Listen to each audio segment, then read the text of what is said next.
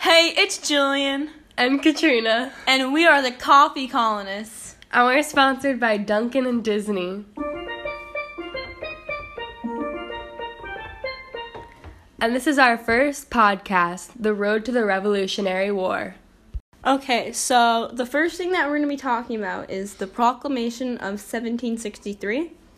And this was the first time that colonists were told no by the British, who were 1,000 miles away. So they couldn't contact each other easily. They didn't have cell phones back then, so it didn't take a second to get information. It took them months to.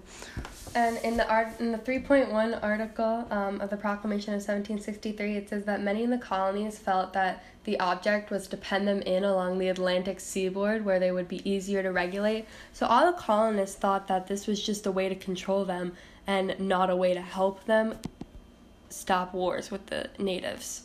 So they angered them completely. So the next thing that we're going to talk about is the Sugar Act of 1764, which put a tax on sugar and molasses.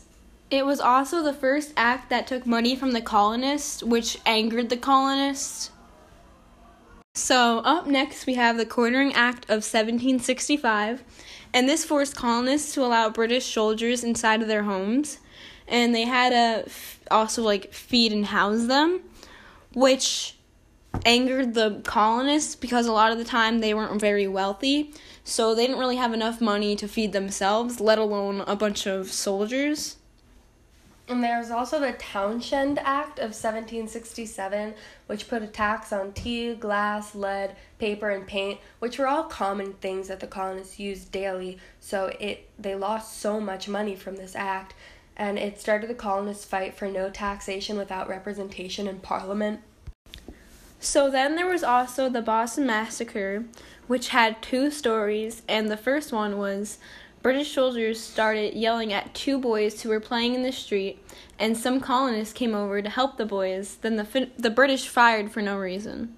There is also the story that two boys were throwing snowballs at British soldiers, and the soldiers were telling them to stop, and some colonists came over to stop the British from yelling at the boys, and the colonists ended up starting a riot, and that the British only fired at the colonists to protect themselves. But nobody knows the true story, and this massacre united the colonists, and it made Crispus Attucks, the first person to die, a martyr.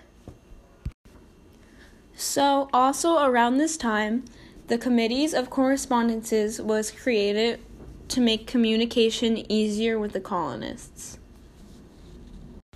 The next thing we're going to talk about is the Tea Act of 1773. This put a tax on tea, which was one of the main drinks at the time, so it brought a large profit for England.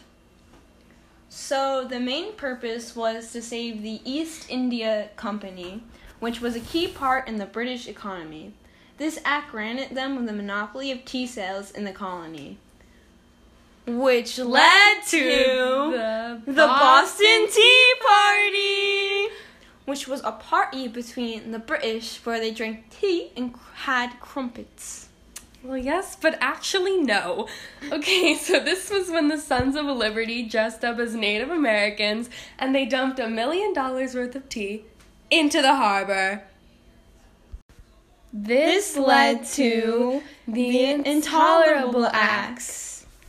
So this act shut Boston Port down, which we believe wasn't really bad of the British because the colonists took such extremes with the Boston Tea Party. But they also stripped Massachusetts of self-government, which was pretty far for the British to go.